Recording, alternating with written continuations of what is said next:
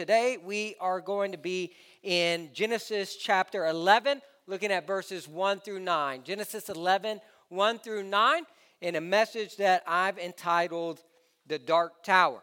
So if you would go ahead and open your Bibles to Genesis 11, allow me to read to you from God's Word, and then we will unpack this together. Now the whole earth had one language and the same words. And as people migrated from the east, they found a plain in the land of Shinar and settled there. And they said to one another, "Come, let us make bricks and burn them thoroughly." And they had brick for stone and bitumen for mortar. Then they said, "Come, let us build ourselves a city and a tower with its top in the heavens. And let us make a name for ourselves, lest we be dispersed over the face of the whole earth." And the Lord came down to see the city and the tower which the children of man had built. And the Lord said, "Behold, they are one people, and they have all one language. And this is only the beginning of what they will do. And nothing that they propose to do will now be impossible for them. Come, let us go down and there confuse their language, so that they may not understand one another's speech." So the Lord dispersed them from there over the face of all the earth, and they left off building the city. Therefore its name was called Babel, because there the Lord confused the language of all the earth. And from there the Lord dispersed them over the face of all the earth. May God bless the reading of His word, and may we go to Him in prayer. If you would bow your heads and your hearts. Gracious Heavenly Father, Lord, forgive us, God. Forgive us for building towers, Lord, in a vain attempt to reach you. And help us, Heavenly Father, to realize, to rely upon, and to rest in the reality that you came for us. That there is no tower tall enough for us to reach you. But yet our Lord and Savior Jesus Christ humbled Himself to the point of taking on flesh and coming to this earth to live, to die for each and every one of us. And may we receive that in faith. As we open your word, Heavenly Father, I pray that it would open our hearts. I pray that it would open our eyes and our minds and our ears, and help us, Heavenly Father, Lord, to receive your word. But not just to hear it, but to be doers of it. Bring to mind those individuals in our lives that we can take the truths that you are going to embed upon our hearts to refresh us and to strengthen us. Help us, Heavenly Father, Lord, to be mindful of those individuals in our lives that this very day we could take these truths to and plant them into their heart as well. Gracious Heavenly Father, Lord, I thank you for the time of just being able to gather together and praise your name. As we open your word, gracious Heavenly Father, may we bring glory to you and glory to you alone. In Jesus' name I pray, amen. Now, oftentimes when we hear about the Tower of Babel, this passage of Scripture is usually understood to be how various languages were brought throughout the earth. And that is a part of this passage. That is a key portion of this passage of Scripture. Remember that Genesis 10 actually follows after Genesis 11.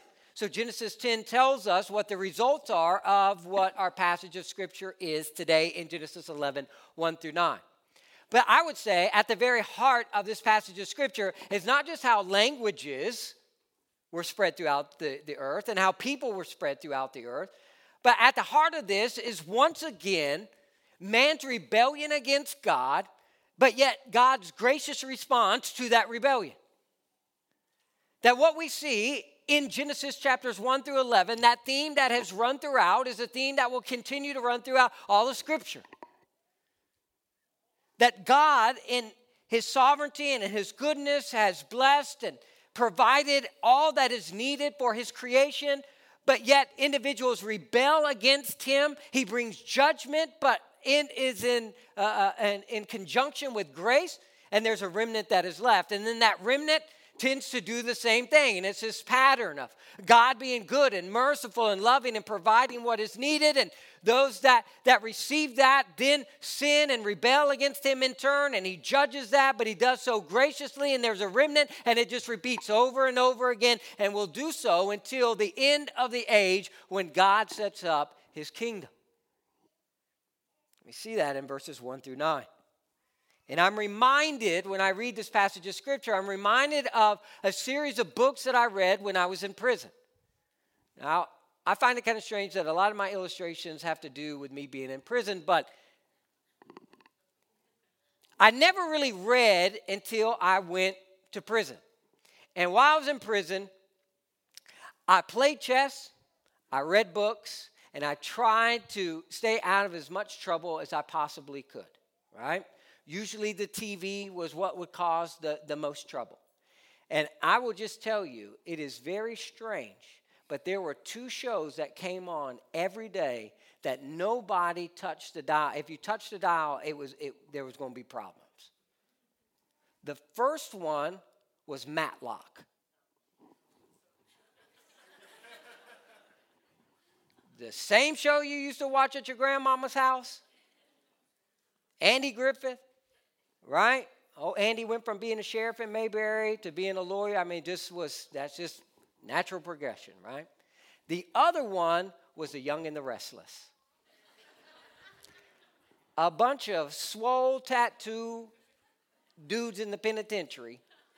I know way more about Victor Newman and Jack, whatever his last name is, than a man needs to know in life, okay? But in there, I read the series of books written by Stephen King called The Dark Tower. Maybe some of you have read these. Stephen King, he needs Jesus. Let's just put it like that, okay? Very strange individual. He needs Jesus. This was before I knew the Lord, and so I wouldn't necessarily recommend reading Stephen King. But as I read this passage, I'm reminded of this series of books called The Dark Tower. And it's based on a man named Roland Deschain, and he is what is known as a gunslinger. It's like a knight. When you think of like Camelot, you would think of a knight and those different types of days. That's what this individual would be. And he is on this mission. He's chasing after this man. This guy is called the Man in Black, and he's chasing after Johnny Cash. And he's trying to get to this tower. And it takes 7 books, and he finally gets to this tower. He kills the enemy. He kills the Man in Black that he's been chasing through this whole time. And he gets to the very top of the tower, and he starts to step into this room. His whole life has been based around getting to this place. He has finally got to the very thing and to the very place that he has spent his life on mission to get. And he steps into the room, and he realizes that he's been in this room countless times before.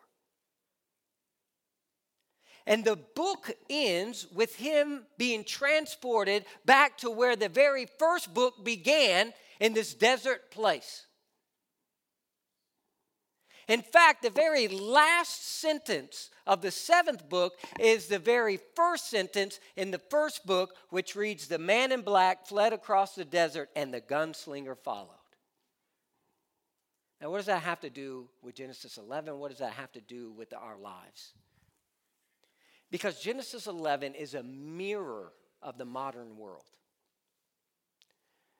where we are deceived and fooled into building towers to ourselves, thinking that once we have everything in place and we reach that top level, that we will find joy and peace and rest, only to discover that when we get there, it wasn't what we were looking for, and we start all back over again. We could give testimony after testimony in this room of individuals building towers to themselves, thinking that once they reach a certain level, they will find peace, they will find joy, they will find fulfillment, only to discover, just like Roland, that it's not there, and it starts all back over again. It's what I call the Charlie Brown syndrome. You know Charlie Brown? Charlie Brown's just a simple cat. Just a simple dude, had one shirt. Just a simple young man, right? What did Charlie Brown, his great goal in life was to kick a football. That was it. That's all he really wanted in life. He just wanted to kick a football. And he had this friend named Lucy. You ever heard the song Devil with a Blue Dress On? Based on Lucy. She's just evil. She was just mean. And she would convince Charlie Brown, I'll hold the football for you. And what would happen? Charlie Brown would come running at the football. He'd get ready to kick the football. In the very last second, what would she do? She'd pull it away. And he'd go flying up in the air. He'd land on his back, and the little yellow woodstock would start circling around his head. The very next episode, the man just wants to kick a football, and Lucy convinces him that this time it's going to be different. This time I'm going to hold the football for you. This time you're going to actually get to do what it is that you have set out to do. And what would happen? She'd pull the football back. He'd go flying in the air. He'd land on his back, yellow bird. The devil does that to us time and time again. This time, you'll be able to control your drinking. This time, you'll be able to control that substance. This time, even though you've been neglecting your family, if you could just get that next promotion, and we convince ourselves that we're actually doing it for our family, that we're actually doing these things to improve and help our family, all the while the devil is laughing at us and snatching the ball out from underneath us, convincing us that if we will just achieve this one thing, then we will find what it is we're looking for, only to have it snatched out from underneath us, lying flat on our back, yellow bird. We see that all the way through the first 11 chapters of Genesis. And we'll see it continue to go all throughout the rest of Scripture. Man being deceived into believing that they can achieve what it is they're looking for apart from God. And that's at the very heart of our text. And so the first thing that I want to show you is man's rebellion. Man's rebellion, that man is rebelling against God. Now, there's a key indicator that we see at the very beginning of this passage of Scripture in verse 2. In verse 2, we read in Genesis 11, and as people migrated from the east. Now, this is a phrase that really articulates the idea of people going away from God. Remember Adam and Eve, when they sinned, there was a cherubim that was put at the eastern port of the garden, and they were sent east. When Abraham will give Lot the option of where he wants to go to take his land, Lot will choose to go to the east, and then he will face destruction in Sodom and Gomorrah. Jacob, when he is fleeing because of his deception and because of his conniving, it says in Genesis that he fled to the people of the east. It's this idea of going away from God. And so our first indication that what it is that is transpiring in this chapter is not of God is this idea that they are moving from the east. They are moving away from God and from where God had originally planted his people. But not only that, we see that they came to a plain in the land of Shinar, modern-day Iraq, in between the Tigris and Euphrates River, and they settled there. And they settled there. Now, what's the big deal about that? It's not a bad thing, right? Find a place for to kind of bed down and just settle in and carve out a nice little existence for your life. They settled there. The problem is not so much that they settled there, but that this is in complete rebellion and disobedience to God's command for his people. Genesis 9:1 tells us this. And God blessed Noah and his sons and said to them, be fruitful and multiply and fill the earth. You need to spread out. You need to go and you need to spread out over the face of the earth. And here we see in Genesis 11:2 that they have settled there. In other words, they're settling for something that is less than God's plan for their life. How many of us have settled? You settled for a good marriage instead of a godly one. You settled for a good faith instead of a godly faith. You settled for a good life instead of a godly life. You settled for the moniker of being a good parent instead of a godly parent. You settled to be a good son or daughter instead of being a godly son or daughter. Right? We settle all the time.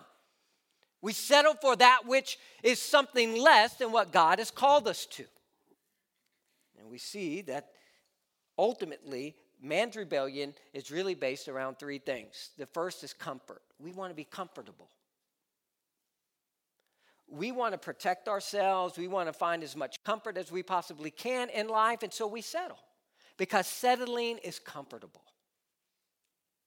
Because I don't have to be obedient. I don't have to traverse those different areas that God may call me to or lead me into. I can just settle. I can find my little comfort zone and I can settle down into that and I can live out my life just like that.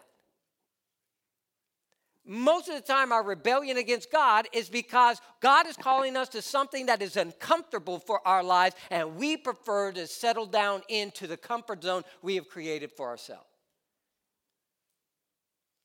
Verse 4 gives us a clear insight into their motivation, gives us a divine introspective into their hearts. In verse 4, we read this. Then they said, "Come, let us build ourselves a city and a tower with its top in the heavens, and let us make a name for ourselves."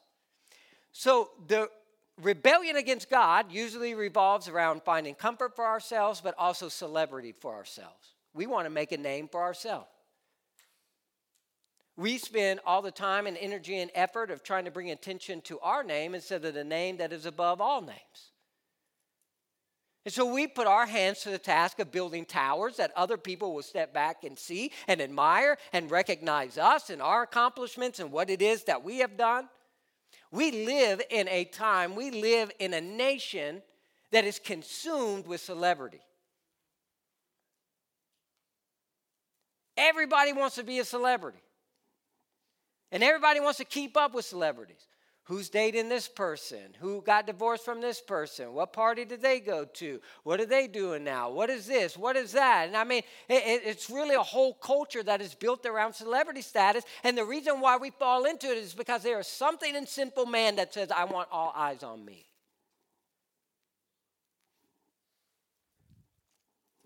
We also see that the reason why they're building their tower is, one, to make a name for themselves, but also, lest we be dispersed over the face of the whole earth. They want control. At the heart of man's rebellion against God is we want comfort, we want celebrity, and we want control.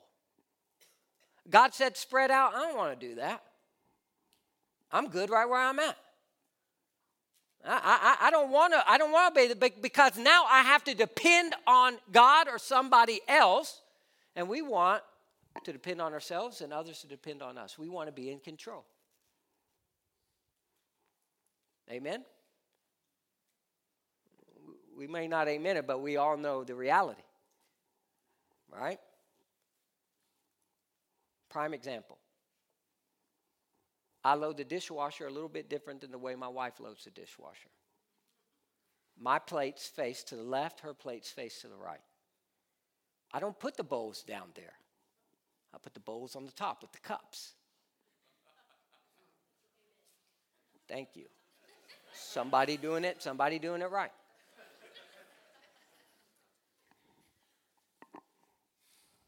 My wife will come behind me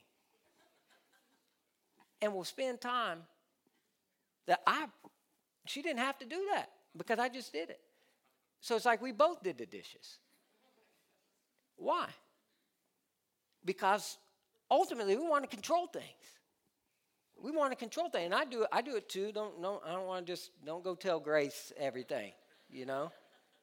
In fact, cut the cameras. I feel like this should be reserved for posterity, but we want to be in control.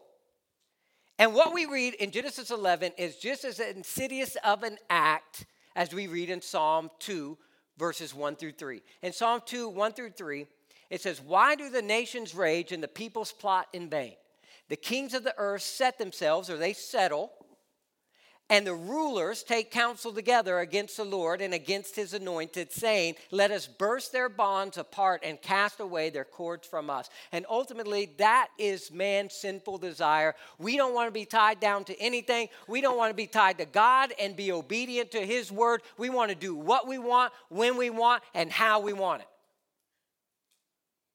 It's a picture of what's transpiring here in Genesis chapter 11. And really, it's nothing new. It is the Babylonian system, and is a picture of the Babylonian heart. So the Tower of Babel and the city that is built, it will eventually become the city of Babylon.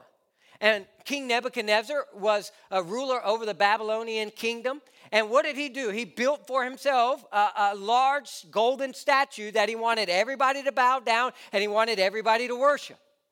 He wanted comfort, celebrity, he wanted control. That's the Babylonian heart. That's the sinful heart. Babylon in Scripture is always set in opposition against God and his word. Always. You read Revelation 17 and 19, Babylon is referred to as the great harlot that tries to deceive and lead people away. We see this idea that it's more than just a place, it's a system. It's a system that is built around the rejection of God's word and the elevation of man. And everybody that is apart from Christ Jesus has a Babylonian heart. Now, there's a great poet by the name of Francis Thompson. If you're not familiar with Francis Thompson's work, he would be a great individual to read, especially if you love poetry. He is a fantastic poet. And he writes these words in a poem called The Heart. And all man's Babylon strive but to impart the grandeurs of his Babylonian heart. In other words, he says at the very heart of sinful man is that we want to build these towers to ourselves so that we can find comfort, so that we can have other individuals look at us, and so that we can be in control. That the heart of sinful man is always to reject God and always to embrace self. And apart from Jesus Christ, that is where we live, and that is our story. And Satan preys upon that. Satan preys upon the godly desires that are embedded within the soul of each image bearer of God, corrupting them through the fallen sin nature. Right? Because we're image bearers of God. And so embedded into our hearts is a desire for unity. It is a desire for community. We all have that desire to be unified. We all have that desire of community. The problem is we all want to be united around what it is we say is most important. And we all want to find community based upon what it is that we want to build community upon. But what God says is that he calls all people out of all nations and out of the darkness into his marvelous light. He breaks down every barrier so that the church would be built around Christ. That he's the central figure of everything. We see this reality play out, that the enemy twists and perverts those good, godly desires that are embedded in every image bearer, but have been twisted by the sin nature to no longer put God at the center of those things, but to put self at the center of those things. And so they build a tower. Now notice they also built a city.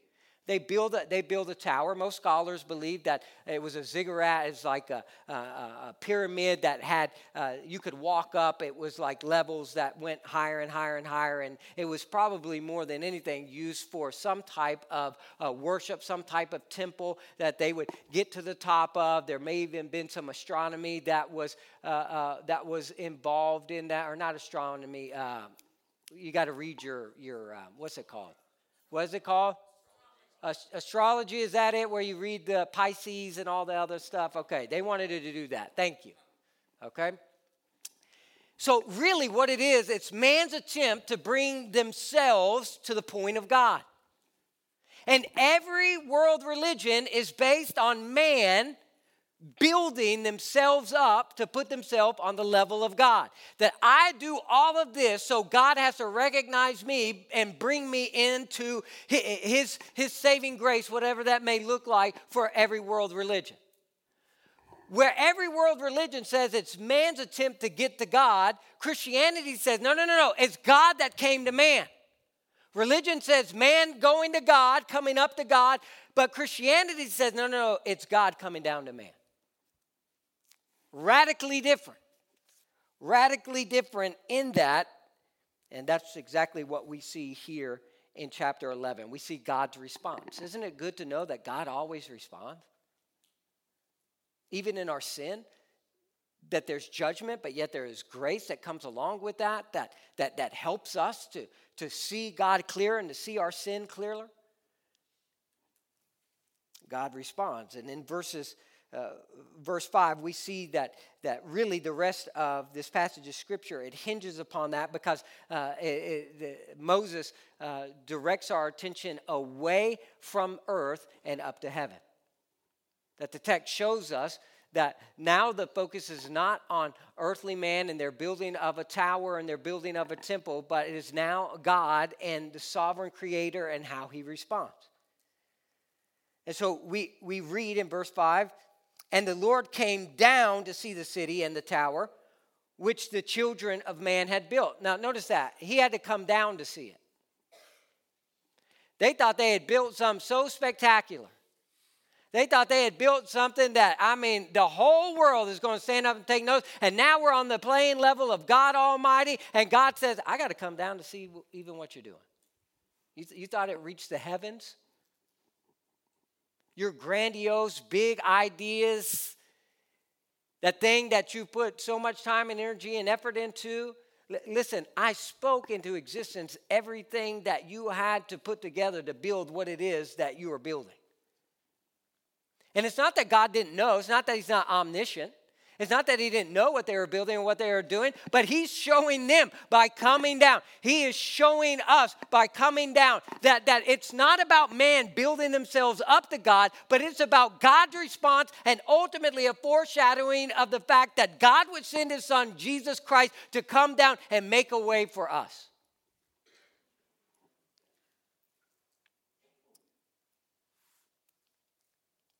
Francis Thompson, the gentleman that I had mentioned just a little bit ago, his most famous poem is called The Hound of Heaven.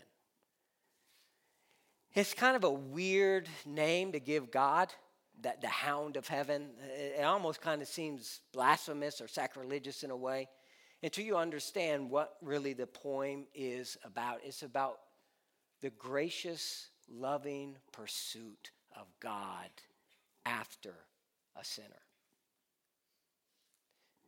See, Francis Thompson had tuberculosis, and he lived in London, and back in that day, they treated it with a concoction of opium and ether.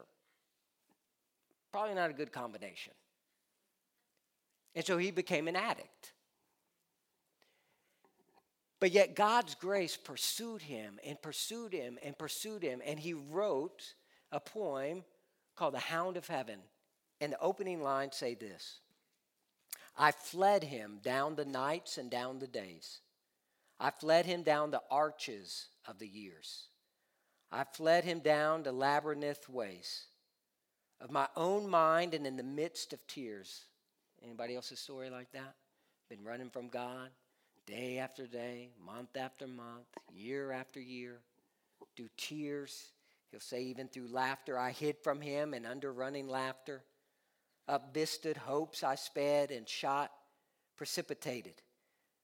Down titanic glooms of chasm fears, from those strong feet that followed after.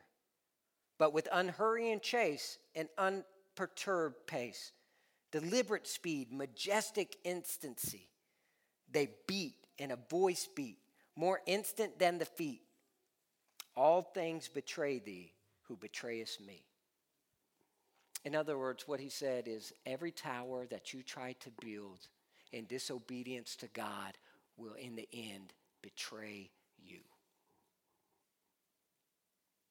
There is only one who will never leave you nor forsake you. There's only one who can give you everything that your heart desires in this life of peace and joy, forgiveness and fulfillment, and his name is Jesus. Those towers you spend so much time building, in the end, they will betray you. If you haven't realized that by now, I pray in this moment, you know, the devil will never let you kick the football. He never will. He will always snatch it out from underneath you. What it is that you build in disobedience to God will always betray you. And there's really no point to it anyways. The psalmist writes in Psalm 37:1 says this, Psalm 37:1, fret not yourself because of evildoers. Be not envious of wrongdoers, for they will soon fade like the grass and wither like the green herb. Sometimes those towers that individuals build, they look pretty good. They look like people are getting ahead. They look like, man, maybe I ought to be doing that. That looks comfortable. They're getting a lot of recognition for that. They seem to be in control of their time and of their days. And those three are the infectious concoction of the enemy to stir your hearts away from God and back towards yourself, ultimately him. But they all come to naught. Now, I've had the privilege and the honor of serving as a pastor here for 7 years now. It'll be 7 years in January. Hard to believe, 7 years. And I've had the opportunity to sit by many individuals' bed as they drew their last breath. I've been in the hospital where it was imminent. I may not have been in the room where they drew their last breath, but it was imminent to come. And not one of them ever shed a tear over the regret of not adding another level to their tower. If I could have just built my tower just a little bit higher. Because in the end, those towers that you spend so much time fretting over and building, they really don't matter. Your family, your loved ones, your faith in Christ. For a believer and a follower of Jesus, those are the things that matter when we come to the end of our life, because those are the things that will never let us down or betray us ultimately. What they thought was so grand and would put them on equal footing with God was nothing in the sight of the sovereign Creator. Psalm 2 verse 4 tells us, he who sits in the heavens laughs. The Lord holds them in derision. Remember verses 1 and 3 of Psalm 2 where it said that they had settled and they had cast off the bonds and that they had set themselves in opposition against God and against his anointed. You know what God's response is? He laughs. He mocks because he's the sovereign Creator and he knows how all of this ends. And he knows that ultimately it leads to nothing. Psalm 127 verse 1 says this, unless the Lord builds a house, those who build it labor in vain. Unless the Lord watches over the city, the watchman stays awake in vain. All of those things that you put your hands to and your time and energy and effort into to building up, listen, if it's not of God, you're doing it in vain. 1 Corinthians 15 says, though, that your labor in the Lord is not in vain. What you build upon the firm foundation of Jesus Christ is not in vain. Now, I love this because we see in our text that God says this in verse 7, come let us go down and there confuse their language so that they may not understand one another's speech. Verse 8, so the Lord dispersed them from there over the face of all the earth, and they left off building the city. You see, God's judgment was that you're no longer going to be able to do this, but the grace was he just nudged them back to the same direction that he had called them to in the first place. Don't settle for this. Go and be about the business of being fruitful, multiplying, and filling the earth. We see judgment, but we see grace as well. He just nudges them out. He just moves them along. Now, I don't know about you, but God gave mankind everything they needed. Adam and Eve rebelled. They ate from the one tree that they weren't supposed to eat. He warned Cain that sin is crouching at your door. You need to be careful. Cain still kills Abel. We see that man becomes wicked in sin, so he sends a judgment and cataclysmic flood, except he keeps a remnant of 8 individuals, and all those who would have entered into the ark would have been saved. At what point do those individuals that you keep showing your grace to, do you run out of grace and say enough is enough? Like, I'm probably done by Genesis 8. You know what I'm saying? Like, I'm probably not here.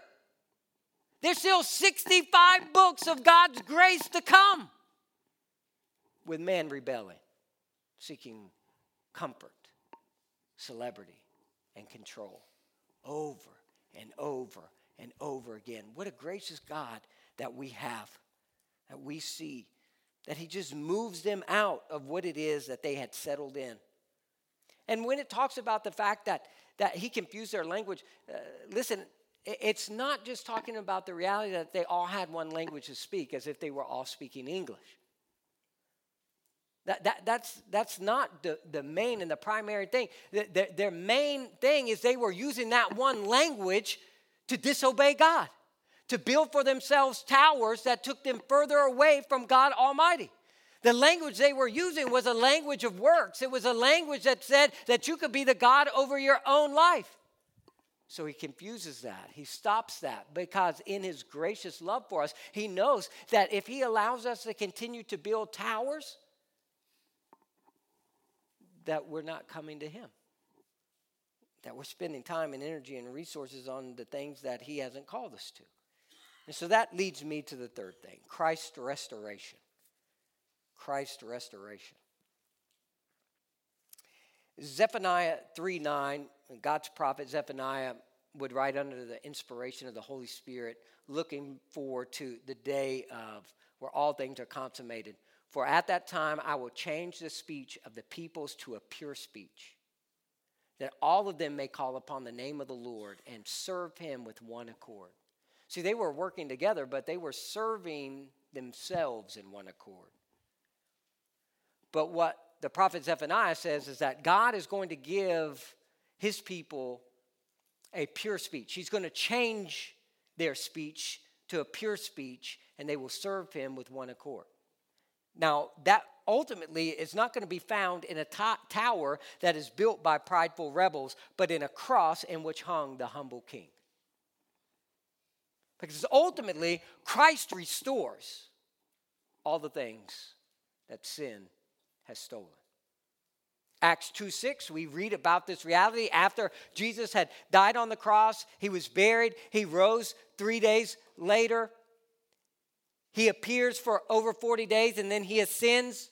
He tells the disciples to wait for the Holy Spirit to come. They go into the upper room, and for a week they're praying and they're fasting. And at the sound of the multitude came together, and they were bewildered. After the Holy Spirit has fallen, they're starting to prophesy the gospel of Jesus Christ in various tongues, because each one was hearing them speak in his own language. So what transpired at Babel, where all the languages were confused, we see a reversal of that here at Pentecost, and a glimpse of what Zephaniah was foreshadowing. Well, one day everybody's speech will be pure, and that we will all serve him in one accord. We see the reversal of that brought about by the death, burial, resurrection, and ascension of Jesus Christ as he sends the Holy Spirit, that they hear these individuals speaking the gospel in their own tongue. Verses 9 through 11 go on to show just how large this framework is. Parthians and Medes and Elamites and residents of Mesopotamia, Judea and Cappadocia, Pontus and Asia, Phrygia and Pamphylia, Egypt and the parts of Libya belonging to Cyrene, and visitors from Rome, both Jews and proselytes, Cretans and Arabians. We hear them telling in our own tongues the mighty works of God. So now the speech isn't about building towers to ourselves. Now the speech is being used in unison to talk about the glory of God and the works of Jesus Christ on the cross. Christ restores. Christ fulfills what it is that we are looking for. Now, in the remaining time that I have with you, I'm going to get in your kitchen just a little bit. Okay? Step on a few toes. My toes have been stepped on all week. So naturally, now I've got to take what it is that the Lord has showed me, and I've got to show you. Okay? Now, I love you. I love you. I love this church. I read Genesis 11 and I think, God told you that. What did you think was going to happen? God told you to multiply, be fruitful, and fill the earth. Why'd you settle for anything less than God's plan? I don't care how big your tower was that you could build. I don't care how great your city is. I know in my heart of hearts that obeying God and being in the center of his will is the greatest thing you can do for your life. I know that. I don't always do that. I know that. Matthew 28, 18 through 19. And Jesus came and said to them, all authority in heaven and on earth has been given to me. Go. Go. Be fruitful, multiply, and fill the earth with the gospel of Jesus Christ. Go. Don't settle. Don't build a tower to yourself. The one that has all authority in heaven and on earth tells each and every one of his followers, go. Therefore, make disciples of all nations, baptizing them in the name of the Father and of the Son and of the Holy Spirit. Do we not do the very thing that the Babylonians did in Genesis 11 when we defy this, build temples and towers to ourselves, settle for something less than God's plan for our lives, and fail to spread out and fulfill the Great Commission? I love Francis Chan and a quote that I heard from him many years ago. He said, Christians are like manure. Kind of a strange way to start, but Christians are like manure. If they heap up in one pile, they stink to high heaven. But if you spread them out, they enrich the soil and they cause everything to grow. Unfortunately, oftentimes the Christian faith looks like us getting in a holy huddle and doing nothing else with the grace that God has shed upon us. And we settle for something less than God's plan for our lives. And when he says go, it doesn't necessarily mean that you need to move to Southeast Asia. It doesn't necessarily mean that you need to move to Utah, where we're partnering with a church, or Mexico City, where we're looking to partner with a church. Or it doesn't necessarily mean that. It does mean, though, that you have a paradigm shift in your thinking of what it is and how it is you live each day of your life. It's a paradigm shift to say where it is that I'm working and where it is that God has me in this moment right now is not primarily so that I can bring home a check for my family, but God has me there primarily so I can be his ambassador and I can be a light. I can be a spreader of the gospel where it is he has me right now. That primarily my time in school is not so that I can get a good education and hopefully get into college and hopefully get a good job, that I can build a tower to myself, but that God has you there because it's one of the greatest mission fields that we have in this community for you to have the paradigm shift to say, I'm not only in this class to learn what the teacher is teaching, but I am here intentionally to share the good news of Jesus Christ with those that are around me. Go. Don't settle. Don't build a tower for yourself. That tower will betray you. But there is one greater than any tower, and his name is Jesus, and he never will. And his gospel is worth us devoting our life to. Now, lastly, verse 3. Man, this just sticks out to me so much. In verse 3, it tells us what they built with. And they had brick for stone and bitumen for mortar. Now, this phrase right here, they had brick for stone, it's not only just telling us what they built the tower out of, but it's showing us that they did it with an inferior substance. See, the Israelites built everything with stone. And what Moses is saying is that these individuals that thought they were building something so grand, that they thought they were building something so magnificent, they thought that they were building something that would put them on level with God Almighty, isn't even done in stone.